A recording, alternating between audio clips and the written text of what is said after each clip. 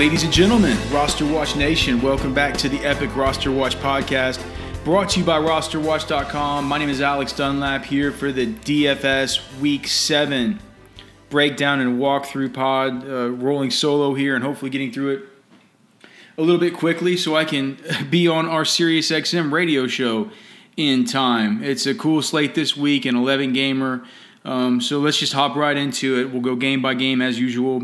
Before we do, actually, just a quick thank you to everybody that's leaving ratings and reviews recently. We had a big surge in them, up to over 500 now. I'm going to be getting back with a few of you guys to send you pro memberships at rosterwatch.com if you left your Twitter or Instagram handle.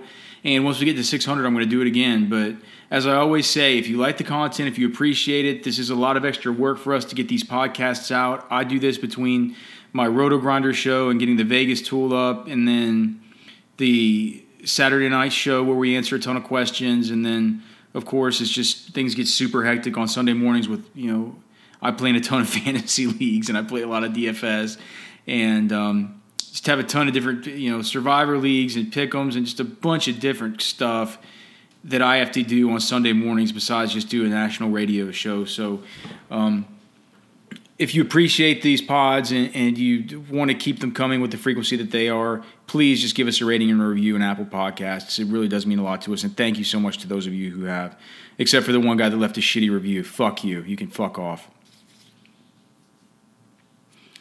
Okay, and now we get started. Oakland at Green Bay, a 47 over-under in this thing after opening up at 46. Green Bay opened as a 7-point favorite at home, now down to just minus 4.5.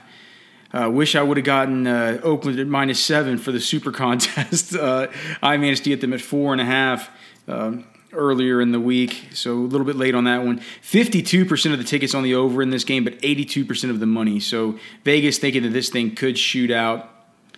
All right, so who are the plays? Let's just start on the Green Bay side, because we're going to need to wait until tomorrow morning, Sunday morning, to really know what the hell we're going to do with Allen Lazard, the Lazard King, or if Jake Kumerow could come into play. Darius Shepard and Ryan Grant are the only two other options that we'll have as far as the Packers wide receiver core. Now, that's assuming that Davante Adams, who had a weird sort of change in injury designation on Saturday from out and popped into questionable for a quick minute there. I don't know if that was just a blip on the NFL.com server or whether maybe he's trying to play in this game on the turf toe. With Marquez Valdes-Scantling and Geronimo Allison, those guys did not practice all week. Marquez Valdes-Scantling last week finished the game, though, so there's some optimism that he might play. If there is no Marquez Valdes-Scantling, there is no Geronimo Allison, and there is no Davante Adams, I think that Allen Lazard becomes a fine play. We heard Aaron Rodgers talk all about him with whoever's I forget her name. Was it Lisa Salters? After that primetime Island game last week, and he said that he's been politicking to get Allen Lazard out on the field. So Allen Lazard was a guy who at his Senior Bowl did not pop off much to us. He had a lot of trouble separating. If you dig deeper into his analytic profile, that makes a lot of sense because he does have some top-end, speed from a size-adjusted standpoint, but his size-adjusted agility just is not that good. With that being said, having Aaron Rodgers behind you and confident in you really does mean a lot. And at the absolute minimum price on DraftKings, $3,000, $4,500 on FanDuel, he could come into play if we don't get any of those guys. I think if we get any one of them back, like let's say MVS plays or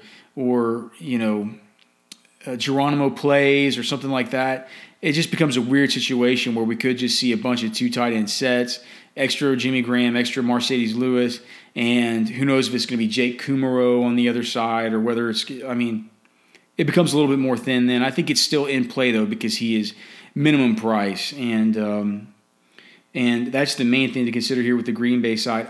Like Aaron Jones and this whole thing, I don't know what they're doing with him, but boy, if I were his fantasy owner, which I'm not anywhere, I'd be pissed off with the fact that he gets his opportunity versus Dallas, goes absolutely bonkers, and then the minute that Jamal Williams comes back, he's back to the lead back role. So we'll see how things go. No interest in either of those guys. On the Oakland side, no Tyrell Williams this week, so that should mean an uptick for Darren Waller. I don't even know who else they would really throw to here in this split. Hunter Renfrow, Keelan Doss, Zay Jones, who's been there for all of a week. So my interest on the Oakland side is squarely on Josh Jacobs. We have Oakland coming off of bye. John Gruden saying in the weeks before the bye that they were interested in getting him more involved in the receiving game.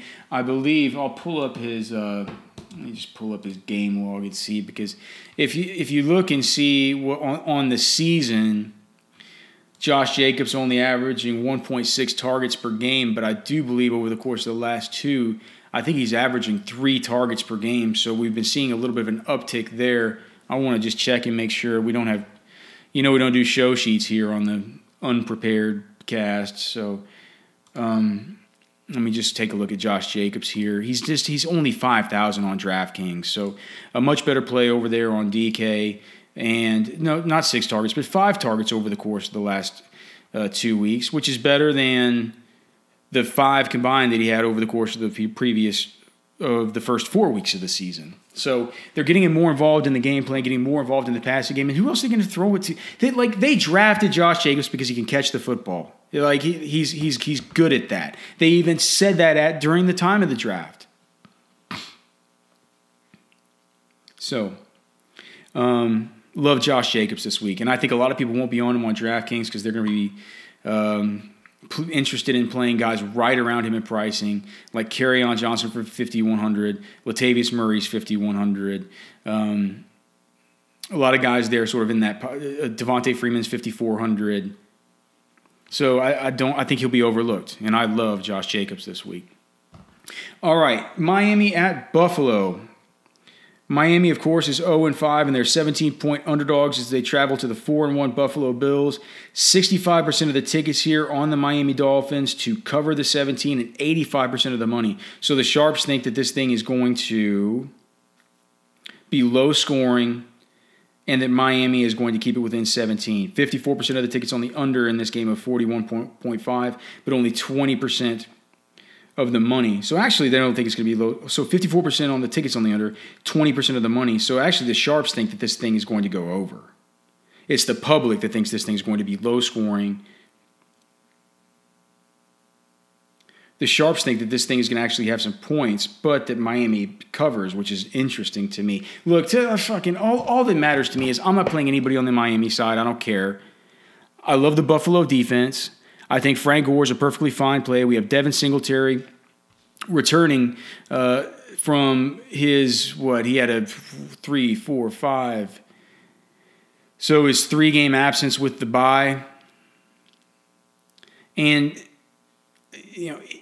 he's only touched the ball, he's touched the ball 15 times this year. But the fact of the matter is, his fantasy outings on DraftKings have been 14.8 points on DK, 11.7 points versus the New York Giants, and then 14.8 at the New York Jets. So he's been dynamic when he's gotten the ball in his hands. And what better game than Miami to let your rookie just kind of see what he does? Is Devin Singletary from the city of Miami? Is he from? I know he played at Florida Atlantic. Is he from the 305? Devin Singletary wiki. Let's see.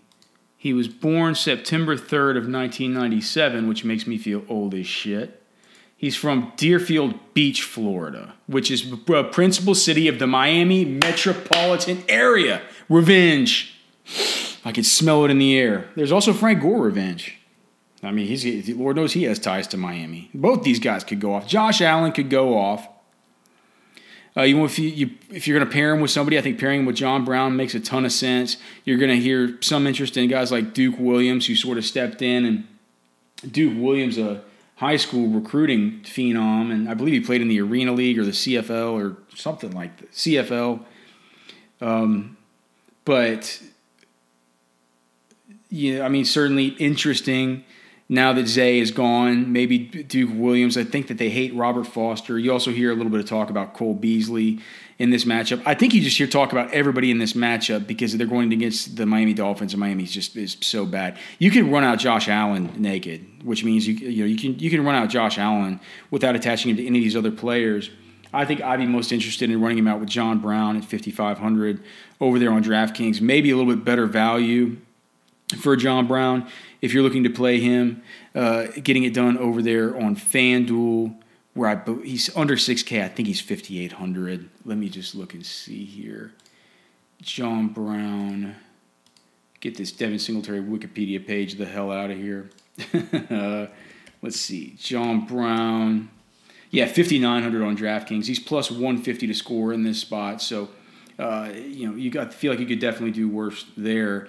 I mean, play the Buffalo defense, play Josh Allen. All these guys are fine. They're all in our models over at rosterwatch.com. Of course, all of our content can be found over there. Vegas tool, cheat sheets, hyper DFS lineup generator, et cetera, et cetera.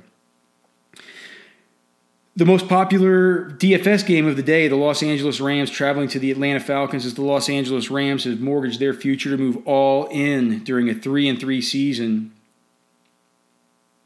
to get Jalen Ramsey, even though they play in a division, as pointed out by our friend Evan Silva on Twitter, that doesn't really feature a wide receiver that they need to really shut down on the perimeter.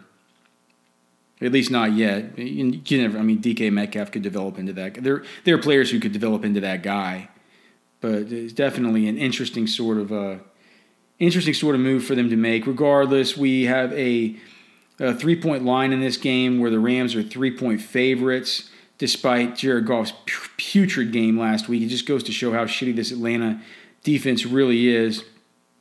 The over-under, though, is the highest of the week, 54.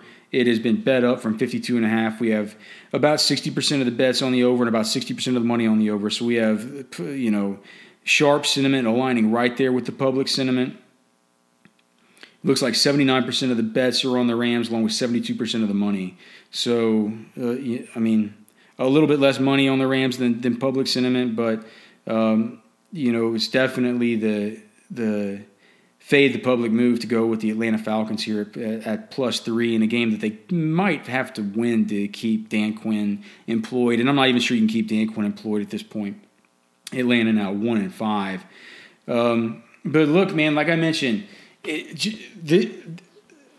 McVay, Les Snead, these guys are moving all in. They need a win this week. And the good thing about Jared Goff, I told you last week on this podcast, I told you last week on the radio show, I've heard this picked up now that people are describing what happened last week, what I was predicting last week. And that was, I don't care about the Jared Goff home road splits. I care about Jared Goff, whether or not he's playing under pressure.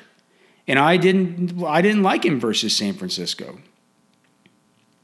This week against Atlanta, who can't pressure anybody to save their lives, I love Jared Goff.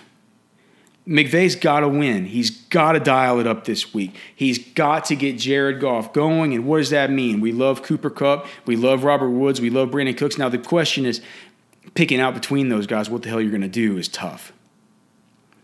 Is it the week where we get paid down all the way down to the cheapest one, Brandon Cooks? He's in a dome.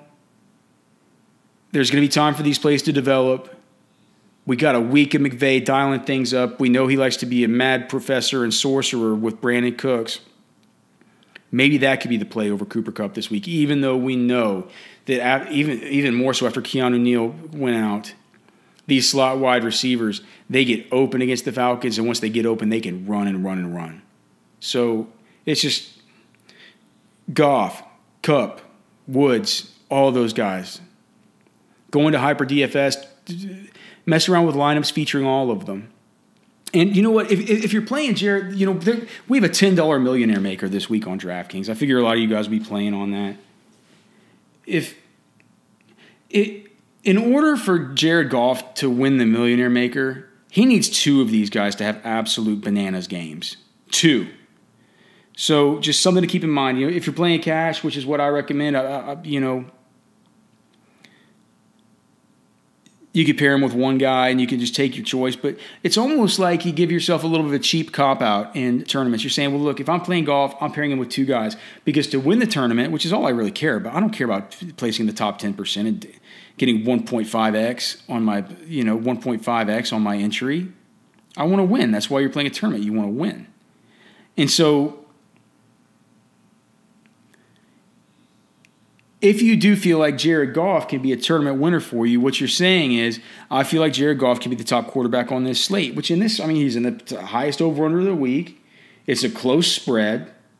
He's going against the best defense and technically the best offense as far as these offenses aligning with the way that they like to do things. Like, this game environment is perfect for a bounce back from Jared Goff. And so if you think that Sean McVay and Jared Goff can dial things up, get things going against this shitty defense, you need to think to yourself, can they be the best quarterback on the slate? And you think, all right, yeah, I think maybe they can. All right, so how can that happen? And that's, Brandon Cooks having 2 touchdowns, Cooper Kupp having 2 touchdowns, maybe throwing another to Todd Gurley or something like that. If that's the case, you're going to need to be stacking him with a couple of his options. You're going to need both those guys, and you're going to need that performance out of Jared Goff, so it doesn't make any sense not to be stacking him with 2. It makes it a little bit easier in this Rams offense that it's just always so hard to pick which one of these wide receivers we're going to choose, especially in a spot like this where they've been easy in the slot. Now with Atlanta, it looks like Desmond Trufant's hurt. It's like this. There's advantages everywhere, so why not pick a couple of them if you're going to stack this game? Look, I mentioned Gurley. He's cheap on DraftKings. Maybe you can play him because there's no Malcolm Brown, but there is a little bit of a worry about Darrell Henderson. I'm not playing him unless it's just the deepest of, dart throws, and I'm just not sure. I think he might actually get a little ownership because he looked good last week. We'll have to see over there. And then on the Atlanta side, play Matt Ryan. Devontae Freeman's cheap. He represents a great pivot off of the passing game in this spot. But Matt Ryan, as you've heard everybody talk about, if you've read any DFS articles this week or any fantasy articles, just listen to Fantasy Sports Radio or anything, he's a lock for that 300-yard bonus on DraftKings every single week. Has he gotten it every week? It feels like he gets it every week. He's not going to hurt you running the football. But, down here at this price, he's only 6,300, like quarterback 8 on the whole entire slate. And his game logs, he's gotten you 300 every week. Much more some weeks. 397 versus Tennessee. Gee whiz. So, play him. You stack him with Julio, stack him with Ridley. Of course, stack him with Hooper. Devontae Freeman, keep him in mind. And, of course, our boy, Mo Sanu. Why not? No one will play that guy. Minnesota travels to the Detroit Lions. Minnesota is 2.5-point favorites in this game after opening as a pick'em. I can't believe that opened as a pick and is now looking like it could get to Minnesota -3. 43.5 over under this thing after opening at 44. 61% of the tickets on Minnesota, 72% of the money. 50% of the tickets on the under, 71% of the money. So the Sharps think this game goes under. With that being said, we have interesting plays all over the place here. Look, on the Minnesota side, I don't think I'm going to be running back to the Kirk Cousins, Stephon Diggs, Adam Thielen sort of stacks just because I worry about just what a good matchup this is for Dalvin Cook. I just want a ton of Dalvin. Because on the outside, Stephon Diggs Darius Slay. On the inside in the slot, that's gotten a lot tougher this year with Justin Coleman. That's, of course, for Adam Thielen. This is a Dalvin Cook blow-up spot. Whenever you look at the matchup tool at rosterwatch.com, we have Dalvin Cook actually as our number 1 running back on the week this week. He's just getting so much volume, 21.8 touches per game. The targets per game is up to 4.5, and this is our number 7 matchup of the week in Detroit. Whereas if you look at the matchup this week for, say, Stephon Diggs, it's a much more middling matchup of number 15. So this is a game wherever Stefanski and Zimmer are going to have their hands forced to do what they want to do, which is run the football, unlike last week where their hands were forced just to throw all over the shitty Eagles. So Dalvin Cook, I love this week, and I think that between him and we'll get to the other guy, I just think is a lock. But Dalvin Cook just in for a monster week this week. Definitely love him. And then on the Detroit side, Kerryon Johnson's real cheap at 5,100 over on DraftKings. So I think you could play him over there, but certainly not the best matchup. When you look at the Roster Watch matchup tool, Kerryon Johnson is facing the fourth worst matchup of the week. He is minus 110 to score. And, the usage is there. He is getting those 19.2 touches per game. It's just only 2.6 targets per game. I don't know how much that's reasonably going to change. We have seen in the past, Marvin Jones has taken Xavier Rhodes and just sat him in the corner and told him, sit down, son. So do we get Xavier Rhodes on Golladay or Marvin Jones? I don't know. Either way, I think both those guys are perfectly suitable and perfectly in play. My buddy Derek Carty, who I do the Blitz show with on Roto Grinders, is actually on Matt Stafford this week, which I told him was cockamamie. However, the last time I told him one of his cash game plays was cockamamie, he took that cash game lineup with Teddy Bridgewater and almost shipped the Millionaire Maker. So who knows? Maybe take an extra look there at Matt Stafford if you're interested. I don't see it. The Houston Texans travel to the Indianapolis Colts. I believe the Colts are now coming off bye. This game has gone from a 47.5 total to a 47 total. Indy is a 1-point favorite here in this spot. The public sentiment and the tickets are lining up perfectly for the books here. They are all right at 50%. So people think that this line is just dialed in perfect, and that makes things easy for the books because they just collect on either side with the juice. The Indy defense here is only 2,000 on DraftKings. I think they'll be popular, not because Houston sucks, but just because we've seen that Deshaun Watson has a bad offensive line and pass protection and has been reasonably open to taking sacks. We should get a lot of dropbacks here in this game. On the Indy side, Marlon Mack, do you really want to run him up against Houston? That's much easier to throw on than they are to run on. I'm not sure that I do. I think that the most popular wide receiver play on this slate will be T.Y. Hilton, who everybody talks about how badly he kills the Texans, which is kind of true. I will say it's usually in Houston that he does most of his damage versus the Texans. Do you remember when he wore that clown mask?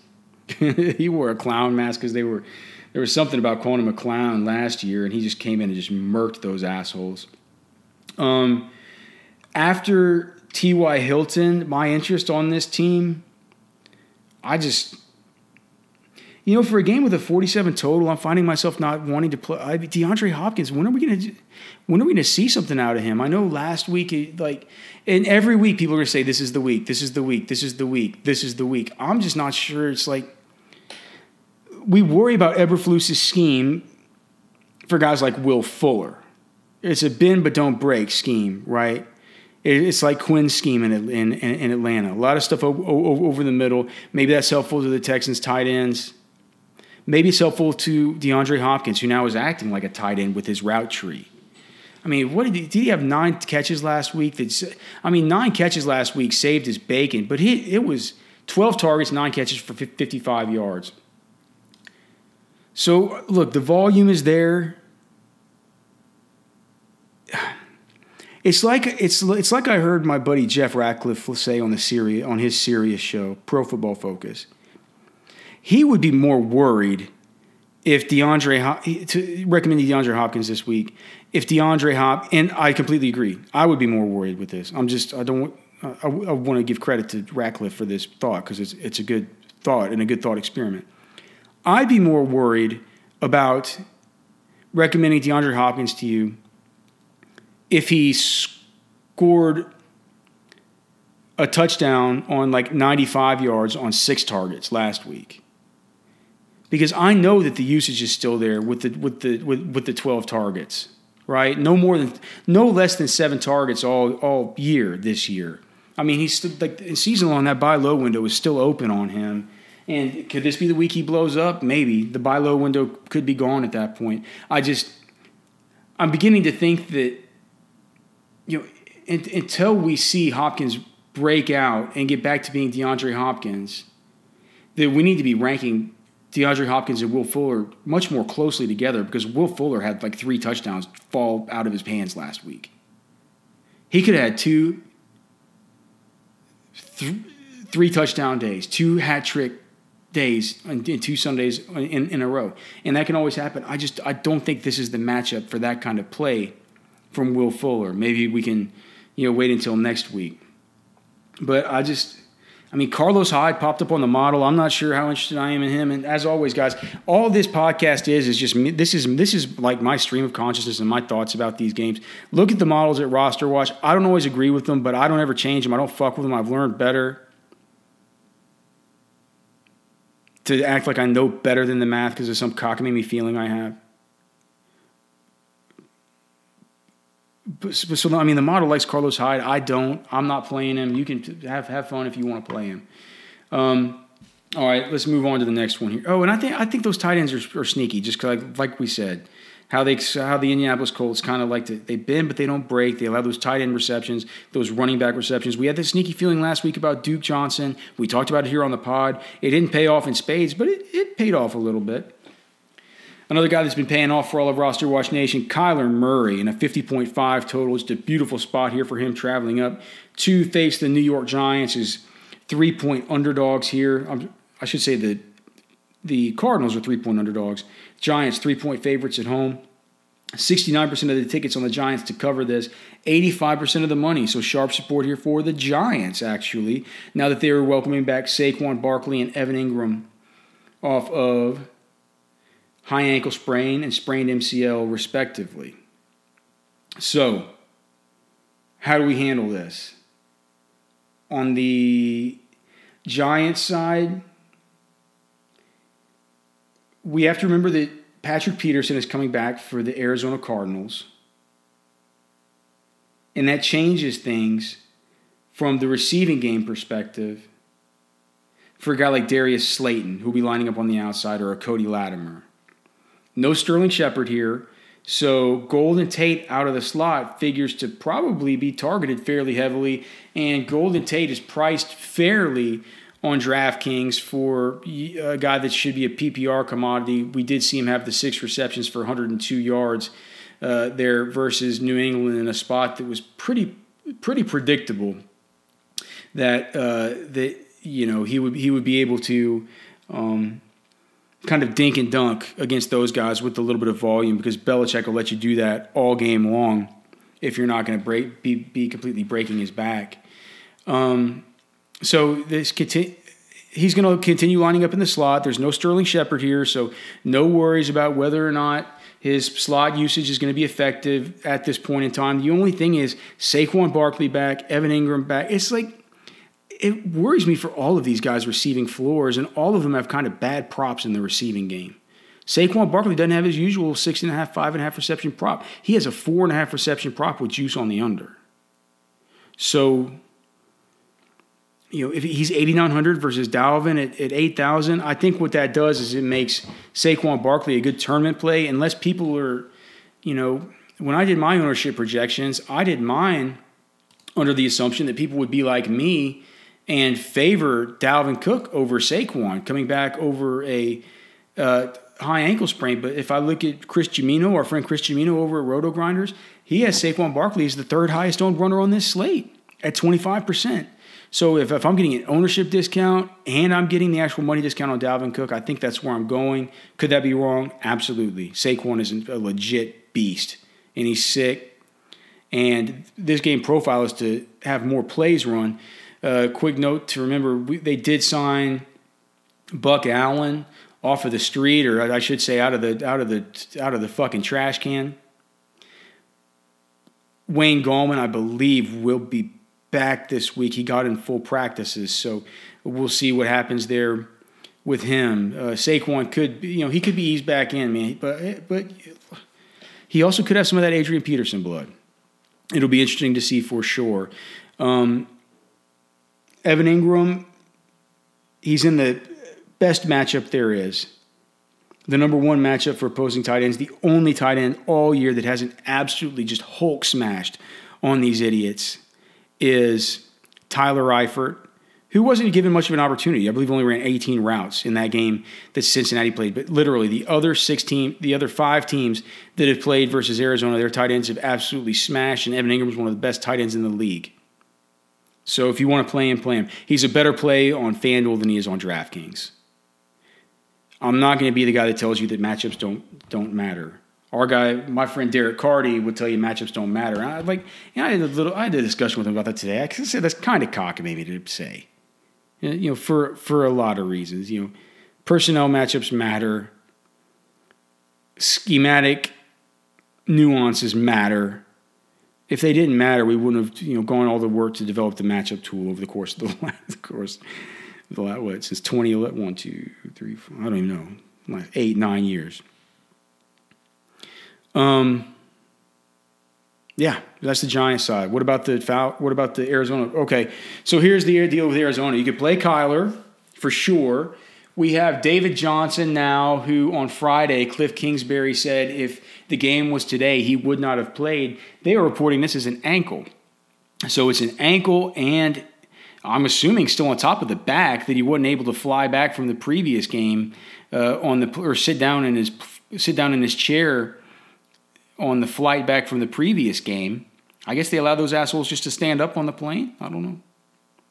They never let me stand up when my back hurts. Certainly not during takeoff. I think that they probably fly a higher quality and grade of airline that I do there in the National Football League. Probably a little bit more, or I would say a little bit less restrictive about various rules and regulations. Regardless, if he can't go, Chase Edmonds becomes the best play on the slate at just 4,700 versus the Giants. So just keep that in mind. It's a 1 p.m. game. We'll get that news early. We'll also get the news about Christian Kirk. If there's no Christian Kirk, I think if you play Kyler, you play Larry Fitzgerald. And if there's no David Johnson, it's just wheels up for Chase Edmonds. Find any way you can to get him in. And remember I told you. Because that's going to be the key to it. And a lot of people will build their lineups, and they'll like their lineups, and that news will come. They'll be like, oh, shit, I've already built my lineups. I really like them. I don't want to go through all these lineups and just go through all these lineups and get in Chase Edmonds. If there's no David Johnson. And I think on FanDuel, with the pricing on FanDuel, he's only 300 less than Josh Jacobs on DraftKings, but on FanDuel, he's like 5,200 or something like that. I almost think you could play him even if David Johnson plays. They're going to run a ton of plays in this game. Chase Edmonds has had standalone fantasy value as it is lately. I mean, what did he score you last week? We played him last week. He was on the cheat sheet last week. He's gotten you 17.6 and 14.7 points the last 2 weeks. So, if David Johnson plays, no one will play Chase Edmonds, and it could be a sneaky way to go if you're playing one of these big tournaments. Okay. Good talk. San Francisco at Washington. We have Kyle Shanahan revenge here, coming in as 10-point favorites over the shitty Washington Redskins. A 40-point total in this game, 64% of the bets on the under, and 88% of the bet the under in this game. The sharps are betting it. I would bet it. Everybody's on San Francisco as well, the public and the sharps. So, what are the plays? On the Washington side, I don't think there is one. Is there? No. Chris Thompson's out. Terry McLaurin versus Richard Sherman. No, thank you. We played Terry McLaurin last week, and we profited. That was great. Not this week. There's no way I'm playing Adrian Peterson against this front. I mean, look, man, I love the San Francisco defense. Maybe Tevin Coleman. If you play the San Francisco defense, play Tevin Coleman or Matt Breida. No one's going to play Jimmy Garoppolo because it's impossible to choose who to pair him with, but we have no Deebo Samuel this week. We've seen a constant ticking up out of Dante Pettis as far as his usage. So maybe that could be something to keep an eye on. But his targets are going up and up, his snap counts are going up and up, and there's no Deebo Samuel this week. It's against a really, really shitty team. So maybe you could do worse than Dante Pettis, but I think for me, this is the San Francisco defense. This is the running game, and I'm getting the hell out of here. I'd rather just bet on this game, bet on a guy like Shanahan going in and just absolutely curb stomping these assholes, and for it to stay pretty low scoring. Jacksonville at Cincy. This game is the last of the early window. Cincinnati is a 4.5-point underdog here at home. The public sentiment right along with the sharp money at 74% on the Jacksonville Jaguars. 63% of the tickets are on the under, but only 53% of the money, indicating people think this could shoot out just a little bit. What are the storylines here? Okay, so with Cincinnati, we have them going up against a Jalen Ramsey-less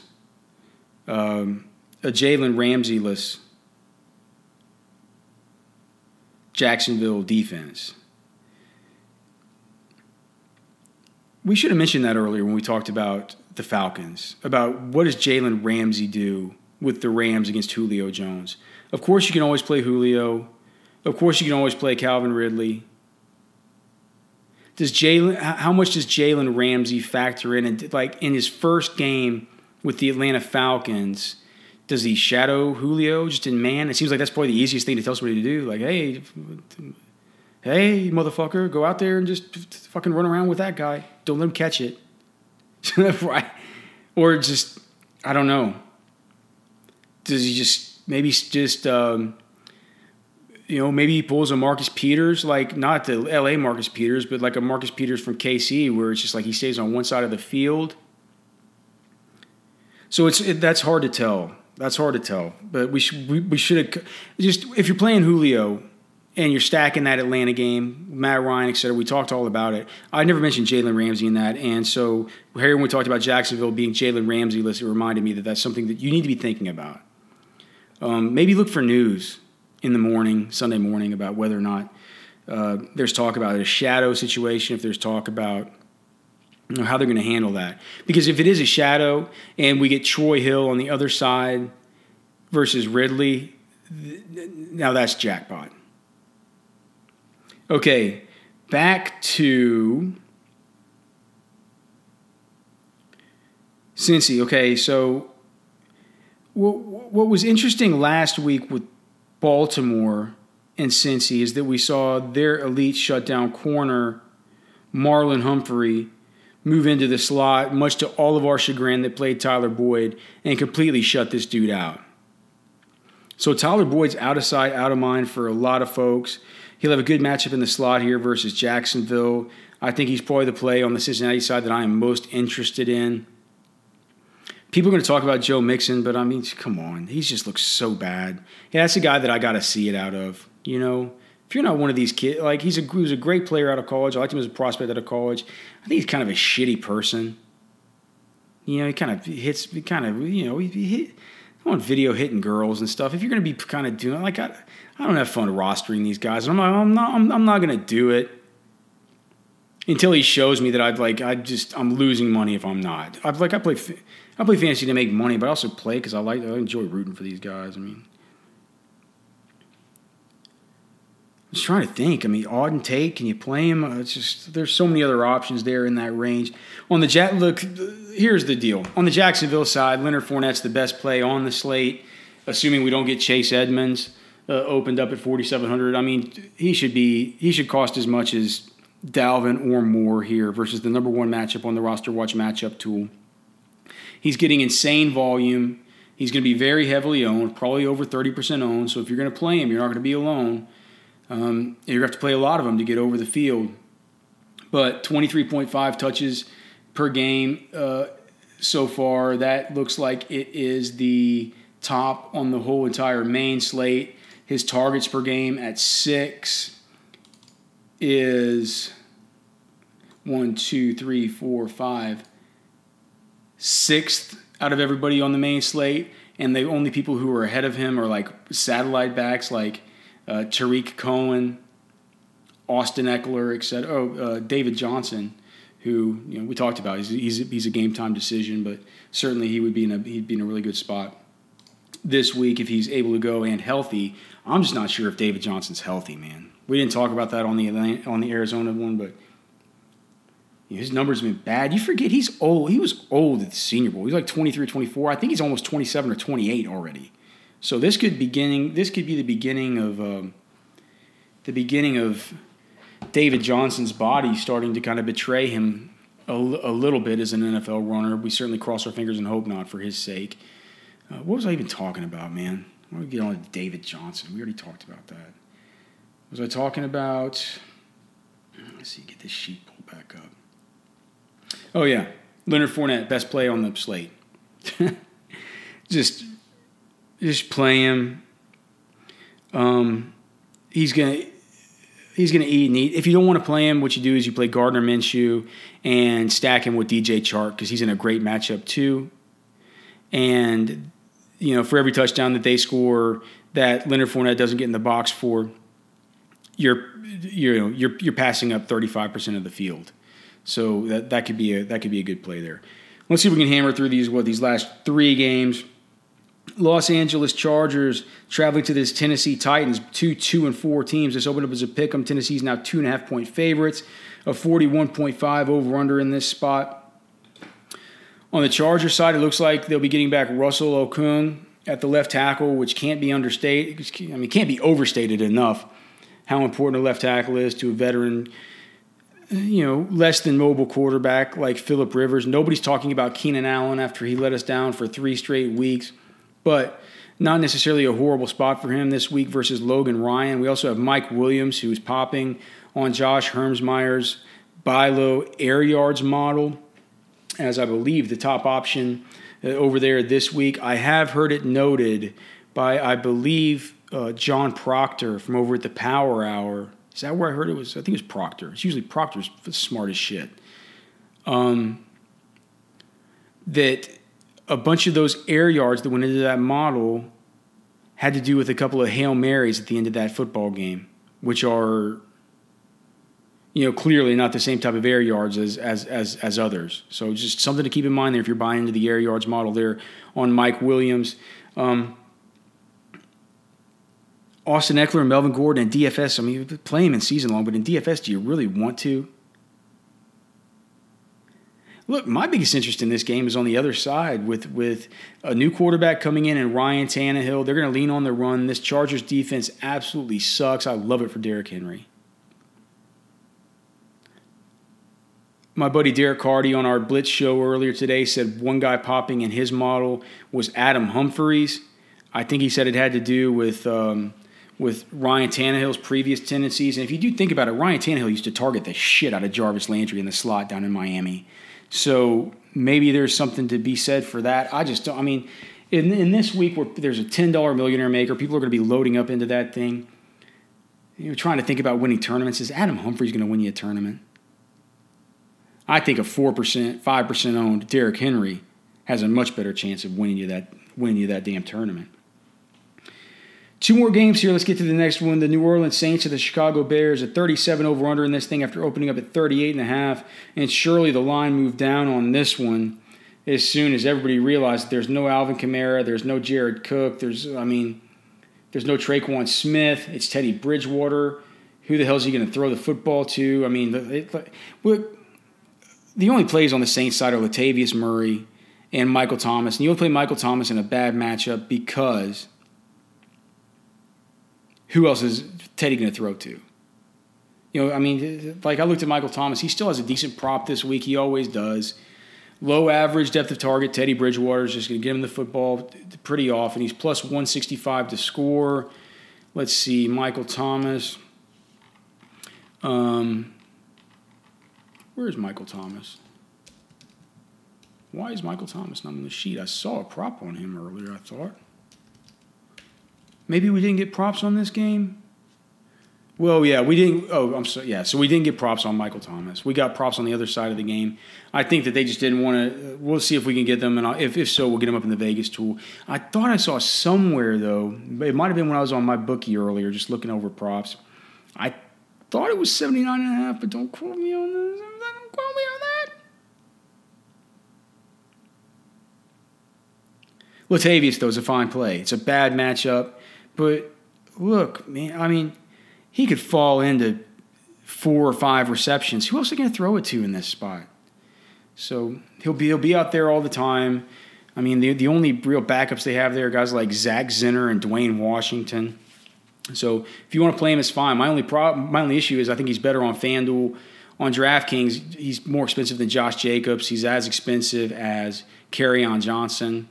And you know what you could say about Kerryon? Say, well, you know what? Latavius is going to be on the field more than Kerryon, and it's not like Kerryon's in a great matchup either. And I can actually understand that. I can't understand it with Jacobs though. I prefer him as a play much more. Okay, hopefully not overlooking anything there. And then finally, the hammer, the game that everybody's going to want to at least have some sort of piece of because it's the 325 game with the 50-point over-under actually down to 49 points. Baltimore travels to Seattle. Seattle's 3-point favorites here in this one. 59% of the tickets are on Baltimore, along with 71% of the money. So we're getting a lot of sharp support here for Baltimore, which is good for me because they are one of my super contest picks. Not the big super contest, just the mybookie.ag 150K.